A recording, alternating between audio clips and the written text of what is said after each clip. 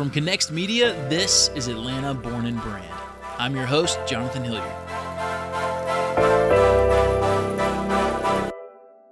Atlanta Born and Brand is a show all about businesses that are being built right here in the capital of the South. But more importantly, it's a show about their founders. We wanted to find some of the city's most interesting entrepreneurs and creators, hear about their challenges, successes, and how they built a brand that will last. But more importantly, we want to introduce these founders, brands, and businesses to the city they live in, their neighbors, to make sure Atlanta and the brands that call it home can thrive for generations to come. Today, we meet another solo entrepreneur who is making big waves with some huge flavors. Rasheed Phillips is the owner of Phillips Barbecue Co. However, his journey to a culinary lifestyle has been anything but textbook. It started almost completely by accident, and a few short years later, Rasheed is well on his way to making a major name for himself in Atlanta. It's our pleasure to introduce Rasheed Phillips of Phillips Barbecue Co. If somebody came up to you on the street and you introduced yourself and they asked you what you do, what's the 30-second rundown of what you would tell them? What do you do? I don't even think it would take 30 seconds. I make people smile through food. Yeah. That's sort of it. I enjoy what I do, and luckily what I do allows people to sort of smile and enjoy that end result, that process. And it just so happens that it comes through barbecue. Sure. And it's kind of an amazing feeling. It really is. I have a really deep connection to food, and I feel like everyone has a deep connection to food. Yeah. And whenever they can get something that tastes good and it's different from what they're used to, they're really, really happy and excited about it. And it's tied into memories for a lot of people, especially if you get, like a flavor from, an old family member that maybe isn't around anymore, or, something that mom used to cook, it brings people back. Definitely. It's got a power that way for sure. It really does. I get a lot of the time, my grandfather used to have a smoker, and I'd help him stack wood, stories, or my dad and I used to barbecue and grill out all the time.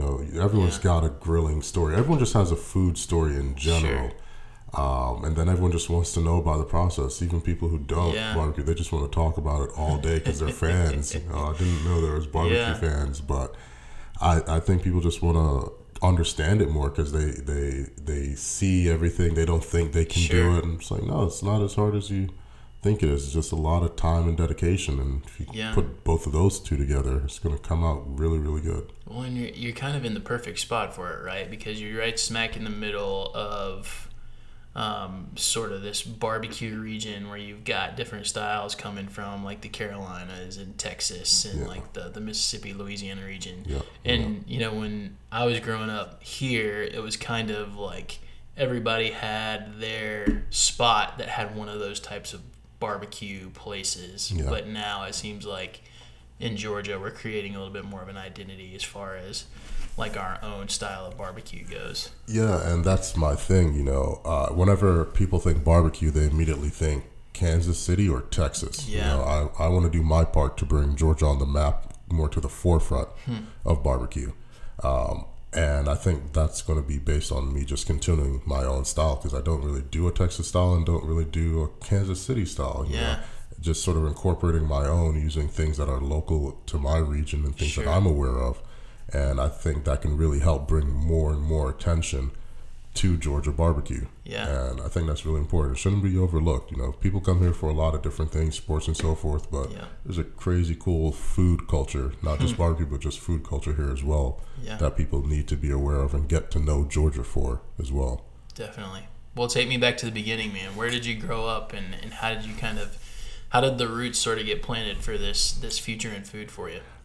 It's weird. I don't have that typical story, growing up in the kitchen with my grandma, watching her cook. No, that wasn't my gig. I did used to go out on the boat with my grandfather a lot, who was a fisherman. He owned a fishing company, and he'd always take me out there and show me how to fish and show me how to repair nets and just show me basically how to use my hands to get things done. And then growing up in Jamaica, we came to the States when I was about 12 or so. we had a lot of family spread around, but family would arrive at dinner time. You know, they'd all come through for, you know, different little gatherings, but food was always like the main star that brought everyone in. And I guess that sort of like stuck in the back of my mind for forever. And I just enjoyed cooking. One of my most embarrassing stories, and my mother will probably never, ever let me live it down, was I had to make macaroni for my brother and I for dinner. I think I was in like middle school or something. And it was like easy mac box, and I put too much milk and creams and all this stuff. Like I was trying to get fancy, like saw Emerald do, and it just turned out soupy. Like the cheese broth was just soup basically with macaroni. It was macaroni soup. Yeah. And my brother ate it because he didn't know any better. He's a kid. He's like, yeah, this is great. And then the next night, my mom's making dinner, and my brother goes, "Oh, Mom, can you make the soupy macaroni, that the macaroni that you can drink like she did?" Yeah. It's like, so that's like my earliest fail in regards to food. And then from there, I just never stopped cooking little things, but nothing extravagant. But I would always watch cooking shows, and you know, I was a kid who actually rented out Julia Child's cookbook. Nice. Because I liked it. I was like, man, this is pretty cool, but I never did anything with it. Sure. It wasn't until years and years later that a buddy of mine was getting married, and he was like, "Hey, could you cater our wedding?" I was like, "Wait, what?" I don't do this, like, because I'd always bring my lunch in. I'd always cook for myself. He's like, "Hey, could you help, please?" It was a really tight knit environment to where like everyone was helping each other anyway. You know, we had our friends that were in the band who made music that were playing music there for the wedding. Yeah. I said, sure. So we went to Sam's Club the night before his wedding. Like, yeah, this isn't going to be scary at all. And we just loaded up. Up a couple of carts. Yeah. And I spent the whole night into the early morning prepping and cooking everything, and then dropped it off at the church and caught a shower and was like sort of hiding in the back when the food was being served. Like, oh man, I hope this doesn't flop. I really hope this doesn't flop. And everyone loved it. What'd you make? I made mac and cheese. Yeah. This time it wasn't soupy. Not the soupy variety. Not the soupy variety. I made mac and cheese. I grilled some chicken. I did some fried chicken.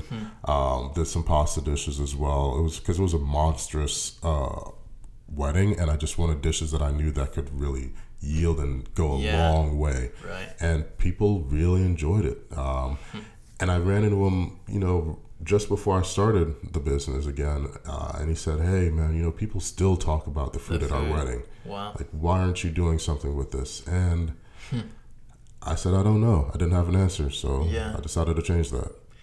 So how old were you when you catered that wedding? I was in my early 20s. Yeah. Really, really early 20s. And you, I guess you had something else going on. You hadn't even pursued the food route at all at that point. I never really thought you could make a living fully doing that, because honestly, I didn't see anyone like me making a living doing it. So I was like, you know, I'll stick to what I know, type of thing, and continue that route. And the more and more I got into it, the more and more I wanted to share. And the more and more I realized, hey, if this doesn't work, I can always go back to what I was doing. Sure. But I know I'm going to regret never trying. So a buddy of mine, Lee, we started recording myself making little things, and we'd have a little fun with it, post up on different sites here and there. And then it just went from that to, but this could actually be a real thing. Yeah. It sort of clicked like, wait, no, this is good, because all your friends will love your food. Right. They'll always tell you your food is great. Your family will tell you your food is great. And I always akin it to, everyone's seen America's Got Talent or something like that, where the singer comes out and she's just belting it out, and the whole audience is like, why didn't anyone tell her she's horrible? Like, no one in her family loved her enough to stop her before this phase. And I always thought that was me. Like, guys, don't let me go out on stage and just make a fool of myself. So I started feeding strangers. Started feeding like the local police department, fire departments, and you know, our first responders type of thing, just to get their response. Yeah, gauge how you're doing. Yeah, and they loved it. It wasn't just because it was free food; they just genuinely loved it. Yeah, and I just kept growing from there. So when you came from Jamaica, did you guys come straight to Atlanta? No, I think all Jamaicans, there's only like really two routes for us. It's either go to Miami or go to New York. Okay. We went through New York. Gotcha. And growing up there for a couple of years was really exciting because there's such a crazy eclectic culture there on top of just food. There's no doubt. Everything in the world. You want to eat the best food in the world, just go to New York for the summer and just travel around. But yeah, we came through New York, and then from New York, stayed in Philly for a little while with some family and Virginia, and then settled in Maryland for a while. And Maryland is how I made my way down south. And so when you came from Jamaica, was it just your immediate family, or what was the story there? It was just my immediate family. Yeah. My mom, the folks, my little brother, and then it took a while until we got down to Georgia for us to actually be able to get my grandmother down here. And once we did, everything sort of fell into place. It just felt like home again. Yeah. But it was great. It's a different experience, but I'm happy that I grew up where I did and came here because it sort of puts things in perspective. Sure. Like no matter how bad things get, if I end up where I started as a kid, it's still pretty great because I had a great childhood. You know, no complaints over there. Oceanfront, the best things in life. You know, so it was a real great experience for me, and I'm really happy that I went through it because it's definitely shaped who I am and how I perceive things now. Sure, you've got a good perspective because of the kind of the situation you're brought up in, for sure. That's cool, man. So, are you first introduced to barbecue when you finally made it to the South? When did you kind of develop a love for barbecue? Love for barbecue, I guess I could say when I came to the South, but introduced to it, like in Jamaica, we do a lot of barrel cooking too. Yeah. Indirect and direct heat, but majority is direct heat, but it's literally oil barrel that's been burnt out until it's safe to use. And, you know, that's how you get your best food, your jerk chicken, your oxtail, stuff like that. It's on the curbside food. It's street food. Chicken, man. Love jerk chicken. It is really good if you can get it done right. Yeah. It takes a process, you know. Real jerk doesn't come in a jar, is what I tell people. Right. You got to make that stuff yourself. Yeah. But that would have been my initial introduction. And then coming to the South, I saw and tasted different foods, a lot of different forms of barbecue. But the thing that just kept getting to me was a lot of this is just all sauce. You know, I was like, man, this is a lot of sauce here. Like every region is known for a sauce. Like Carolinas, you know, you got a vinegar, pepper, or mustard based, or come here you got peaches and sweet. So it's like, this is really good. It's not bad, but how does the food taste good without anything on it? Yeah. And that was sort of a question I wanted to answer earlier on when I started. A lot of times the answer is no. Yeah. You know, I've been to a lot of like the big name places, and they're all great guys, great, you know, stuff like that. But I'm like, you know, this is just really sauce. You guys make a killer sauce and good meat. Why don't you flip it? And that's something that I changed in my route was I don't offer sauce. Yeah. It's not there. It doesn't need it. And everyone always asks, who's ever come to the first time, like if it's their first time coming to one of my events, oh, do you have any barbecue sauce? Like, no. And then they'd look at me with a sideways face, like, what do you mean you don't have any barbecue sauce? Listen, go to phillipsbarbecueco.com and the main picture on your page here, and then tell me that you want to put sauce on that. Like, no thanks. There's no need. But that seems to be a trend too, though, especially with some of the newer places here in town that I've noticed is getting away from that over saucing or saucing things in the back and bringing it to you with sauce already on it. They're at least giving you the option now to say, hey, if you don't want it, you know, we're not going to hide our food behind sauce on some of the newer places. But that was definitely a thing. Kind of when I was growing up, you know, like you said, the Carolinas, you'd go to a place and they'd bring you like a pulled pork sandwich that was just like 90% sauce, 10% meat. Doused, you know, just unbelievable. Doused. Like, would you like some meat with that sauce? Yeah, exactly. But so you already we alluded to it before we started recording, but barbecue is not the easiest thing to cook by any stretch of the imagination. No. When you started cooking for yourself, did you always know, hey, barbecue is what I want to do, or did you kind of slide into that because that's what you were best at? How did you kind of settle into that? I didn't think barbecue was going to be like the end all be all, but I knew I was good at it, and I had a different way of approaching it. I'm not classically trained or anything. You know, the closest thing I've had is a home economics class in like the 7th grade. Wow. That's pretty much it, and I just picked up knife skills from there, and that's really what I've carried on. But I came across barbecue and stuck with it because it's relaxing.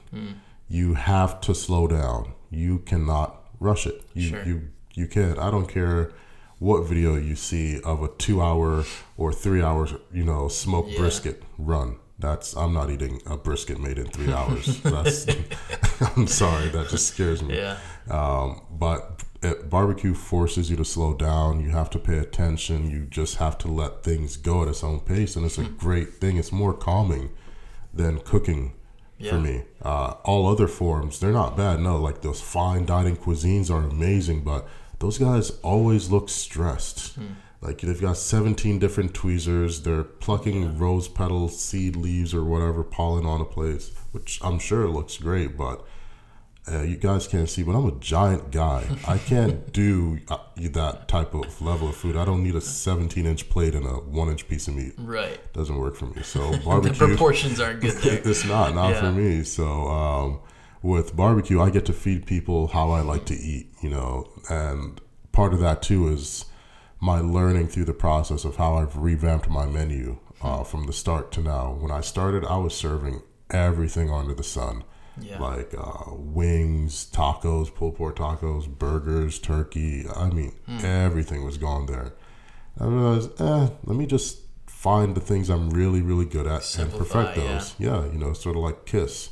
Keep it simple, stupid. And I was being extremely stupid at the beginning, but that's part of the learning process. Absolutely. You have to know you're going to fail and be okay with that and just keep going. Yeah. And I made the adjustments to now. The box I brought you is what we serve. It's just one box. Everyone's asked, what's on the menu? It's one thing. It's a box, brisket, ribs, pulled pork, mac and cheese, and smoked baked beans. Heck yes. Simplify it.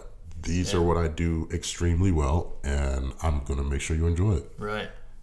So what were you doing at the time when you decided to dive into to catering? I was doing photography. Yeah. I was a freelance photographer for Starwood. I was traveling around shooting, Ritz, W's, all that type of fun stuff. And it was great. I loved it, and I had a great time with it. Yeah. People ask, why did you stop? It's like, well, I can always go back to that. I'm never going to forget how to take a photo. I'm never going to forget the skills. I spent years practicing and honing it. That explains a lot, by the way. Yeah. Everyone always says, "Why are your photos so good?" Well, in the life before smoke, I sort of did something before. Life before smoke. I like that. That's it. I said, and I went into it thinking, hey, if the food sucks, at least the photos look really, really good. Right. You at least get people in the door. Exactly. With some tempting Let photos. me lure you in. But yeah. That's right. How long did you do that for? For photography, I picked up a camera when I was in high school. I, once again, just didn't think anyone made a living. I never put the two and two together that photography was so prevalent, But I was literally recording everything in high school, taking photos. I was on the part of the yearbook team submitting images and stuff like that. And it was throughout college that I actually went really, really head first into it. Yeah. And started photographing, and I went through the routes that everyone else does. My buddy Maine and I, we both started doing like the club photo scenes like everyone does. That's real popular now. Worked with the different brands at the time. Then I moved over to doing weddings, and I was doing weddings for like 2-3 years. It's a beast of a job. It is. Oh my gosh. And I was being contracted out through this company back then called Black Tie Events, and was doing like 3 to 4 weddings a weekend. I was all over Georgia just getting spent. Yeah. And I said, there's got to be an easier way. Like, this isn't for me. Yeah. It was fun, but then I came across architectural photography. And I realized I was good at it because buildings don't move. They don't get tired. And I can just keep shooting until I get it right. Right. And I was just practicing. I was lucky enough to make friends with Zach Arias and go to a couple of his workshops and go to a studio and get feedback.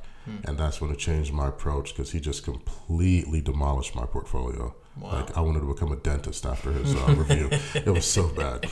He's like, this is what you call it? This is our photos? Like, whatever. And he just pulled up shots. He's like, do this. This is what you need to be getting right at. So I did it. Just kept practicing and practicing. And it got me a lot of cool gigs. I'll never forget. My mom saw one of my pieces in a magazine, and she was so excited. And I was like, oh, yeah, well, if you go down 85, there's a giant billboard of it, too. Yeah.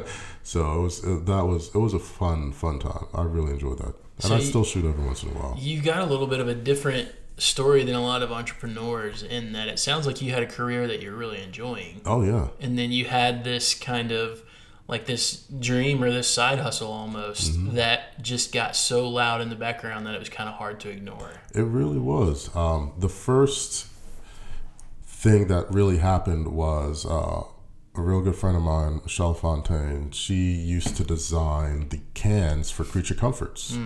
And she was just like, hey, if you ever want to get to one of these breweries, I have a contact. I can at least introduce you. I can knock on the door and introduce you. Yeah. And she did that. And I wanted to approach things differently, because I think business in general, it doesn't go the way it should now. So I contacted them and said, hey, I want to feed you guys lunch. And they said, what's the catch? I said, no catch. Just tell me how many of the guys there are. I want to feed everyone, all of your employees. What day is everyone there? They're like, oh, all right. They're like, Wednesday, everyone's here because we do a meeting. It's like, all right, great. It's like, is it cool if I pull up like real early Wednesday, like 2 or 3 in the morning? I'm like, okay. So I drove up there. I had my like Oklahoma Joe smoker from Home Depot that I was, cooking on. Yeah. And I set up and I just smoked all morning into the afternoon when everyone came, and I just fed them. Yeah. I fed everyone that worked at Creature Comforts, and they loved it. I made pulled pork, smoked chicken, and some mac. Yeah. And they loved it. That was smart that you did it there, too. Yeah. And that you didn't do it at home. Just show up for 5 minutes, roll out your, your tinfoil and your... little heating trays and stuff like that. Yeah, your heating trays.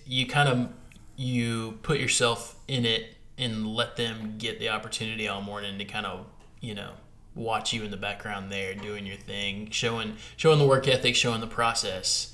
And I'm sure after they ate, there was a deeper connection to what you were doing because you had kind of been there. It was, because all throughout the day, people were just sort of peeking out like, who is this guy? What's he doing? And, what's the catch? Can he be here type of thing? And my buddy Lee's just filming the whole thing, and we're chatting with some of the people coming by, and I fed them, and they loved it, and they said, we'd love to have you up here. And they said, it's going to be one of the first home games for UGA. Would you be able to come up? I said, sure. I learned a long time ago, just say yes and worry about the rest later. Yeah. One of my favorite books, Shoe Dog by Phil Knight, is just based on that. And I said yes. I didn't have a big enough smoker to feed the crowds that I thought I was going to have. Yeah. So I found a builder, got it built, bought a smoker, did everything extremely fast, And we came back, did the first event, and we had a monstrous line. I mean, the line was so long, one of the owners of Creature Comforts came by and said, we've never even had bear line releases this long. Like, do you realize you're wrapped around the corner? Yeah. It's like, no, I do not, because I've been here. Right. And, I've been working. And it just sort of kept going from there. And that's when it clicked. It was at that moment I was like, okay, 1 or 2 people liking it, but I have a line like this, and people are genuinely just interested in enjoying it. People are leaving your line, obviously, and going to tell people about it at that point. Yeah. And I just said, okay, I've got to go for it. Got to go for it, so I can pick up the camera at any point in time. And when was that event? That was, what was it? October 2016. Gotcha. It was just before my birthday, because I remember thinking, I'm either going to have a really good birthday celebrating, or I'm going to be depressed drinking all the hurt away. With Creature Comforts. Like, at least I'll get a six pack out of it. Right, no doubt. So that's sort of the origins. Yeah. Did you know at that point that you were going to kind of go all in on the catering side, or did you have thoughts that okay, this is just like a temporary thing before, maybe we try to open a brick and mortar? What was your initial kind of goal and plan to start out with? Not to fail miserably, to be perfectly honest with you. To say yes a lot. Yeah, it was just to say yes, and I got told no so many times. People don't understand how much rejection I got. Because I literally, after that event, I'm extremely determined. Like, once I put my mind to something, it's getting done. I don't care what it is, it's getting done. And I've just always been an entrepreneur, so that wasn't going to stop me. But I would literally sit and cold call every brewery that I could find. And I got told no a lot. Yeah. So I started getting told no so much that I said, you know what? Let me start playing by my rules. And I just started showing up. Started showing up at breweries like, hey guys, it's lunchtime. I'm here to feed you. It's like I tried to reach out, haven't heard back. Want to give you guys some lunch. Hope you guys enjoy it. And I just kept doing that over and over and over. And that's how I built my name and got in front of these people. Because they're so busy. Everyone's always coming with a handout, wanting something. I said, no, let me just keep giving something nonstop. And I would go to places 2 or 3 times until they're like, all right, cool, let's give this guy a shot. Yeah. Give instead of take. Exactly. Immediately. And it worked out. And at those phases, I was just trying to get in the door, just making sure I was doing something right, getting in front of people. So pop-ups really worked for me. I still don't have a brick and mortar yet, and it's still something that I want to do in the future. But what I found right now is it's easier and it's better for me to get to a couple hundred people than to get a couple hundred people to me. Sure. That works out for me. So I'll do the bigger caterings, I'll do the corporate gigs and such. But my enjoyment out of it all is just the pop-ups, bringing my big smoker pearl out. Kids love seeing it, adults love seeing it. Saw that thing on Instagram, man. That thing is a monster. Yeah, I used to always tell people, like, it makes me look like a child, and no one believed me. So that's why I took that photo of me sitting on top of it. Like, now do you get a real idea of just how large the smoker is? Well, and it's kind of cool because you're sort of gathering data in this whole process of catering and doing these pop-ups. You're experiencing different parts of town. Yeah. You're working with, I'm sure, different clientele in each area, the corporate side, the more family organized events. And you're sort of all this time gathering data of, okay, this is where my stuff really, really pops. Yeah. And this is where maybe, I would have to take a different approach. Exactly. So when the time does come, you've got all of that experience and education to say, okay, this is the best spot to start a full brick and mortar, or maybe this is the best spot to start up like a little kiosk, like Fox Brothers has like the little kiosk up underneath, 85 over there. So you've got like it's not a, it's not a, I don't know what I'm trying to say, a fruitless endeavor to keep catering around all over the place. No, not at all. I run the business not like a food business, but like a tech business. So I use the pop-up events. That's my marketing. Yeah. I don't have thousands and thousands of dollars for, billboards, magazine ads, radio airtime. Yeah. So I get out in front of the people, and those are my marketing events. Yeah. Getting in front of people, letting them see me, meet me, see the smoker, try it themselves, You're hanging out in line waiting for your order, cool. Slice up some extra brisket for you, munch on that. So it gets you really involved in everything that's going on. And that's how I've met and gotten a lot of my larger corporate gigs, or my weddings, or, gotten subscription gigs, things like that. One of the things that works best for me right now is I do these private wine events in Alpharetta at this place called Tinderbox. Yeah. Great guys, Mark and Jen. And I met them just being me, act of kindness. We were all at an event vending at Jekyll Brewing one day. And when you're in the food game long enough, you can tell when someone's hungry, like they've just had a long day, like they're lightheaded type of thing. Yeah. And I saw that, and I just brought her some food. And she asked how much. I'm like, no, we're both out here. Everyone's out here. Just get your grub on. I can tell you need a bite to eat. Didn't think anything of it. Continued on with the day. I was about to break down, and then this guy comes back and just drops a bunch of cigars on my desk, because that's what she was selling. So I didn't order these. I think you may have gotten the wrong guy. And he's like, no, this is for you. You took care of my lady. You didn't want anything. You didn't have to do that, and I appreciate that. It's like, oh man, thank you. Yeah, and then, paying it forward. Exactly. Yeah. And a little while later, I went to them and said, hey, do you guys ever do any tastings at your wine shop? And they said, we do wine tastings, but we never have any food. I said, you guys want to team up? And it's been working out ever since. It's been a great thing. It's fun. Awesome. We've got another one coming up real soon, and it's just a great way to meet people. Yeah. And I love that this thing that's growing so much and taking off started with just a very random act of genuine kindness. Sure. And I try to tell people the right thing to do is always the right thing to do. You know, you don't always focus on just the business aspect of it. Sometimes you just have to do what's right.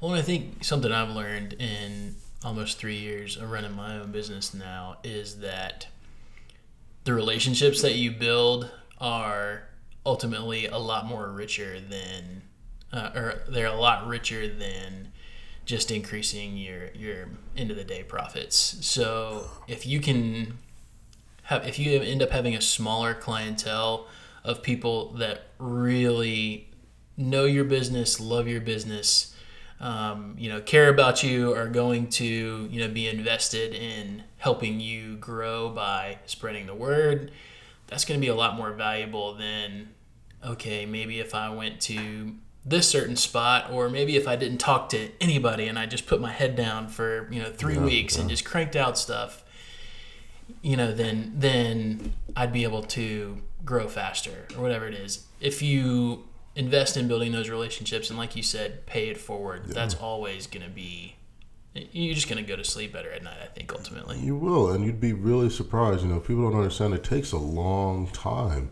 What's in the news now? Jay-Z just became a billionaire, and it's like, wow, he was always had money.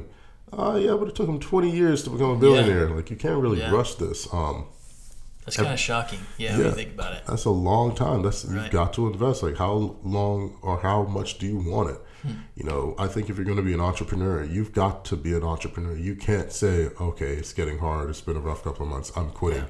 Well, if you were going to quit 2 years in, you might as well have not started at all, because you've wasted all that time. Just stick with it. Right. A lot of what's going on with the business now has grown from just genuine things. The podcast we shoot just started because I would do charity events with the radio station. And I'll just give back food. Kids are a big thing. Like, I love helping out kids. I grew up, I know how it is, want to do certain activities and such, and may not always have the funds to do so. So anything to do like charities where I can raise funds for kids or do any type of donations, I'm in. And that's what I did with the station. And we kept doing that, and Jason one day called and said, hey, I've got this thing rattling around in my head and I want you to be a part of it. Nice. I said, I'm all in.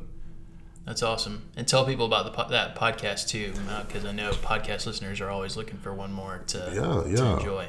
So we shoot a podcast called Shoot to Grill. It's on all of your podcast platforms right now, and we call it Grilltainment because it's grilling meets entertainment.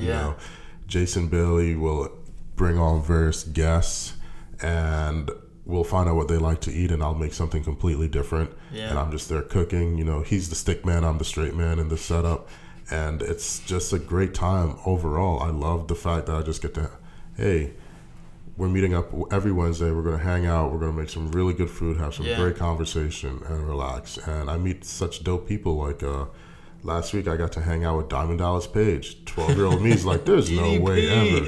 Like, and he's just the coolest guy. He's an Atlanta guy now, right? He lives around. He's here. And next week I'm hanging out with Montel Jordan. And that's it's crazy. Got to hang out with Super Bowl champion Randy Cross, talking about so many great guys that all love barbecue, and they want to come to me for little tips and tricks and how to do it, and it's always a good time. So it's, if you love food, if you love sports or music, rock, or just need something to listen to commute, definitely something to check out. 100%. So something that I'm really impressed with, Rashid, is the way you've branded your business so early on in the process. And I think, a lot of people would have started out, with these dreams of a brick and mortar, and okay, this is going to be the name of the shop, and maybe they would have done catering to get that started, but they wouldn't have invested the time and energy into building a brand like what I've seen you just in the short amount of time I've been, watching you from afar. Like, if people pull up your Instagram, they would just assume that, this is this great barbecue brand that's been around for years in Atlanta, okay, where's a shop? I'm sure you get messages like that all the time, I'm sure. At least 2-3 times a week. And that's awesome. That's what you want, right? Yeah, because, if the time does come, to open that shop, you've got that momentum already going. Exactly. Tell me about the process of coming up with your brand, the name. I know you kind of started off on a little bit of a different path. Yeah, I love to explain it. And you kind of evolved from there. Yeah, it's I went through so now the name is finally stuck. It's Phillips Barbecue Co. Prior to it, it was food.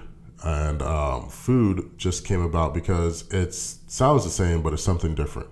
And that's what I was building the business off of. It's things you're used to, but prepared in a way you haven't had it before. Yeah. There's a lot more stuff done behind the scenes, and food was great. PHUD. PHUD, yeah. Exactly. And people say, is that FUD and this and that? And I knew it was going to happen. And that was part of my opener with it. Yeah. And I built up that name, and I started with that. I went through so many renditions of a logo design with it, and was going. And any other entrepreneurs out there, it's going to happen. Just so you know, you're going to start off with one idea, and you're going to think it's the best idea, and you're going to think it's the best look for you, and you're going to run with it. And you may change, and that is okay. It is literally okay. It continuously happens. Like, once again, I got to go back to it. Shoe Dog, if you read the book, Nike was almost called Matrix Facts 3000, and good thing Phil Knight had a lot of people around him that said that's a horrible name. Bad plan, dude. We're not going to go with that, but it was really going to be named something completely ridiculous. It started as Blue Ribbon. Just doesn't have the same hit as Nike does it? No. So I went through that change, went through the name change, and it really came this year, actually, is when I made the change, and it came after a night with some extremely influential people. I'll only mention 2 of them, but got to hang out with Brian Furman from B's Crackling Barbecue, and Matt Horn from Horn Barbecue in Oakland, California. Yeah. And we just had a crazy discussion all night. And I asked B, I was like, hey, I've been following you for a long time. Like, you gave me advice way back. What made you change the name? He said, because I want to have my name out there. He's like, I put my work on this. This is me. He literally has his face on everything. I said, that's amazing. And they all loved what I was doing, but I'll never forget, before I left, Matt was just like, you should try naming it after yourself. Let people know who you are. You put a lot into this. This is yours. It's okay to put your name on it. And literally that night, the whole night seemed like a dream, because so much more happened.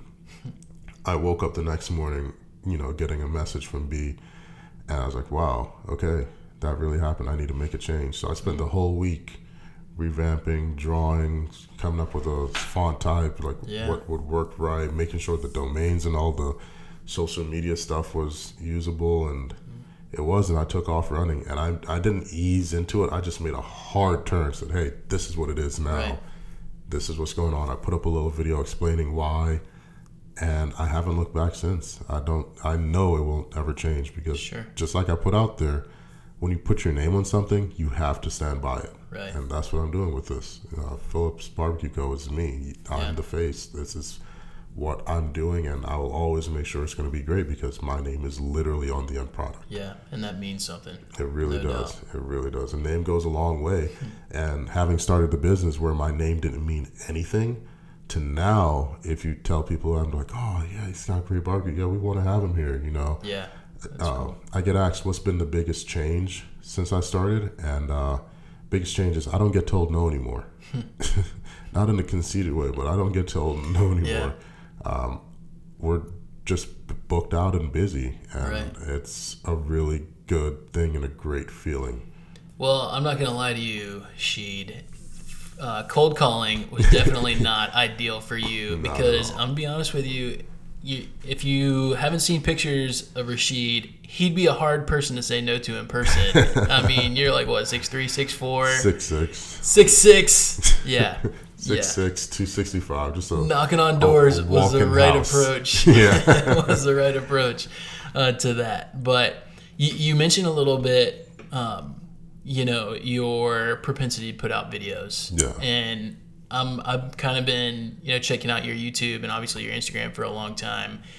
You are all about kind of documenting the journey that you're going on. Yeah. And I think that's super helpful for other people that might be in the same boat as you, trying to start, the path to turning their dream into their 9-to-5 or their day job. Yeah.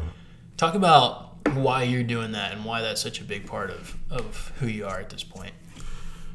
Could you imagine if tomorrow, like, Jay-Z released a series of videos from when he was 21 all the way up to now? Crazy. Could you imagine if, prior to Steve Jobs passing, like, someone found a box of VHS or something that was just nothing but a friend recording every moment? Yeah. Or Elon Musk going through PayPal, or Bezos had just some guy in the corner shooting video when he had, his garage door as a desk type of thing.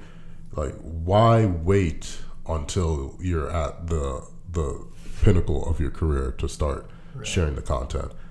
I don't think it's too far-fetched for me to believe that I'll get to a point where I can be influential in the food arena and the barbecue scene. And I want to document that process. And also part of the documenting it and sharing it is I had a lofty goal of 100 videos per day. Like, I did a video one day, every day. I was going for 100. And I was going to get there, but I got slammed with the flu horribly. Like, I was set on bed rest for about 2 weeks. It was bad. So that's sort of what stopped it all just before the end. But I did 82 videos straight. Yeah. And it was 82 videos in 82 days. Exactly. Yeah. And it was just explaining what I was going through. Because when I started searching, I found a lot of, we'll show you how to do this. Buy our, $999 course, or sign up for this $400 membership, or, come take our class in person. And this, I was like, if you're an entrepreneur, you don't have that money. No. And then it makes people feel discouraged because they feel like they can't invest in themselves. I started Food, the original business, with like $476 in a water jug jar that I'd saved. I'd just throw change in. Yeah. And I just kept flipping that money until I had enough to buy the smoker. And I think, sharing that experience is really important with people, to let them know you don't have to have everything to get where you need to be. Right. Make the best of what you do have and go from there. And documenting that and showing the mistakes, and I explained a lot of my mistakes in the videos as they were happening. Hey, this happened, I failed, this completely bombed. I've done events where I've only made $50 and spent a couple $100 on food. It's part of the process. And I think showing people the failures motivates them a lot more than showing them the successes. It's important. Well, and it identifies people with your brand more because it feels human. Yeah. And it's not this, okay, when I start creating content, I'm going to be at this certain level and I'm going to have attained this amount of success. It's, no, here's just a look at somebody that's trying to build a business from scratch, by yourself with, like you said, $475. Here we go. This is what we can do. And no doubt. It can happen. It can happen for anyone. You just have to be willing to be obsessed with it. You just have to know, like, this will consume you. If you're doing it right, if you're passionate about it, it will consume you. Sure. You will miss events. You will miss birthday parties. You may not always get to go out to dinner with friends or what have you, but that's just part of it right now. Yeah. If you're already doing that stuff, missing that stuff in a job you hate, you might as well roll the dice and do it with something you enjoy. No doubt. The clock only goes one way, right? So I'm just trying to use my time the best I can while I got it. Yeah, for sure. All right, man. So we need to talk shop a little bit before we let you go. All right. Your go-to items. I want you to let's talk brisket. I love brisket. I don't think a lot of people understand how involved that finished product is. Talk me through the process that you go through every time you're going to do a smoked brisket. I make sure that I get a good, nice prime whole packer, and I cook it whole.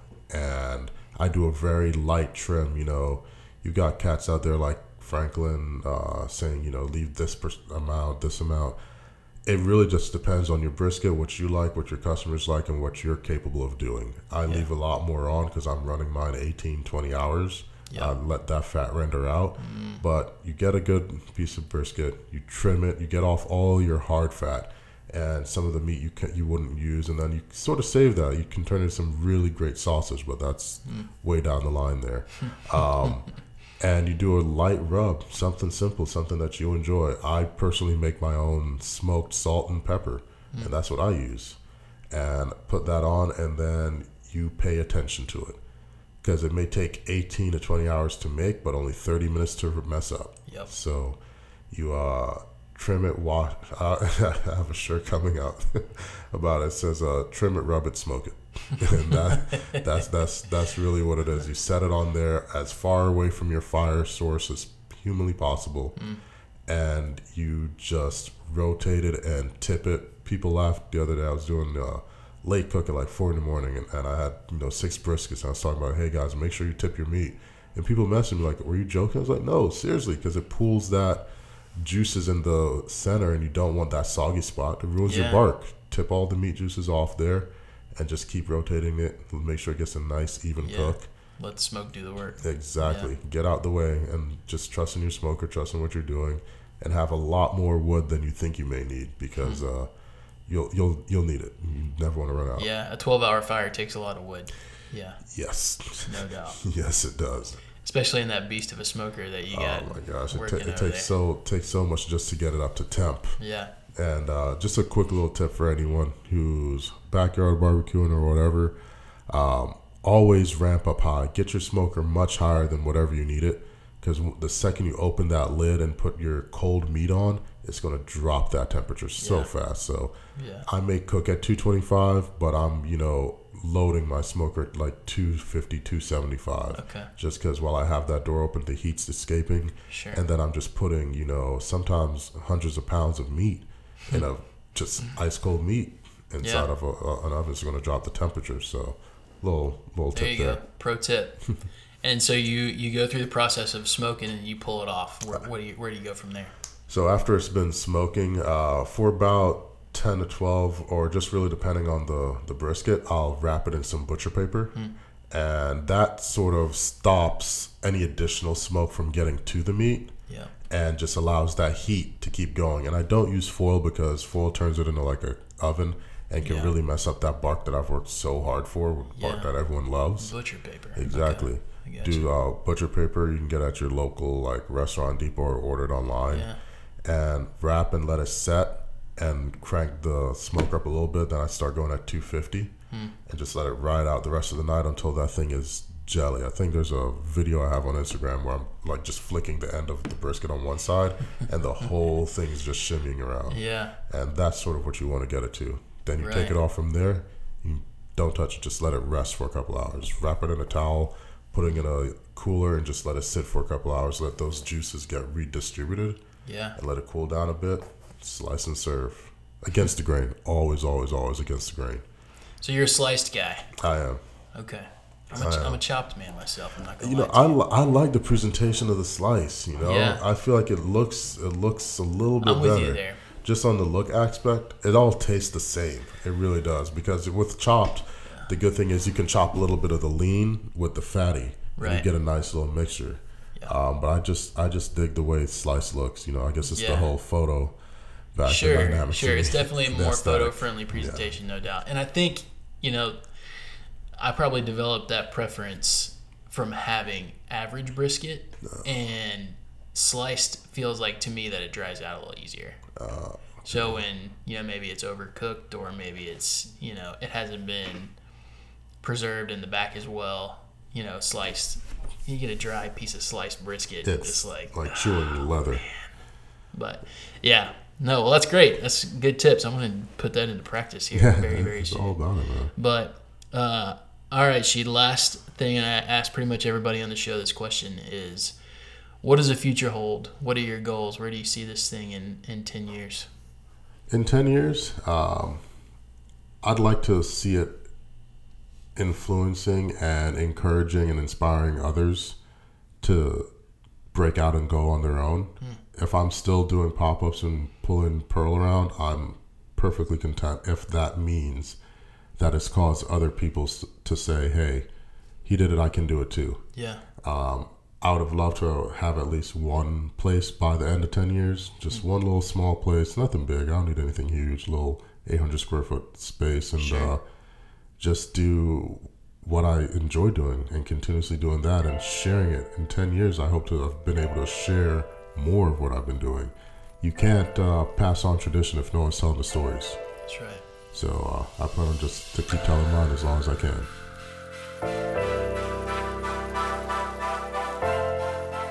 So after we recorded this, I got the incredible opportunity to sample some freshly smoked Phillips barbecue. Now, I am a self-proclaimed barbecue aficionado, and I will tell you, this man is onto something. I truly believe that one day Phillips Barbecue will be a household name in Atlanta barbecue, and I, for one, cannot wait to see it. But don't take my word for it, you have got to try it for yourself. Follow Phillips Barbecue on Instagram, and check out phillipsbarbecue.com to book Rashid for your next event, or to find out where he will be delighting crowds in the very near future. Atlanta Born and Brand is a production of Connects Media.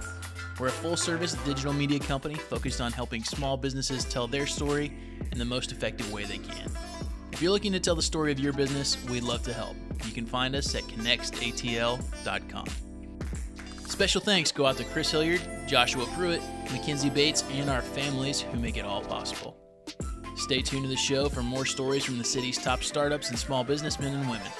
You can do that by subscribing in Apple Podcasts or wherever else you happen to be listening. If you like the show, we'd really appreciate a review and a rating. And of course, share it with your friends. Keep up with the show on social media.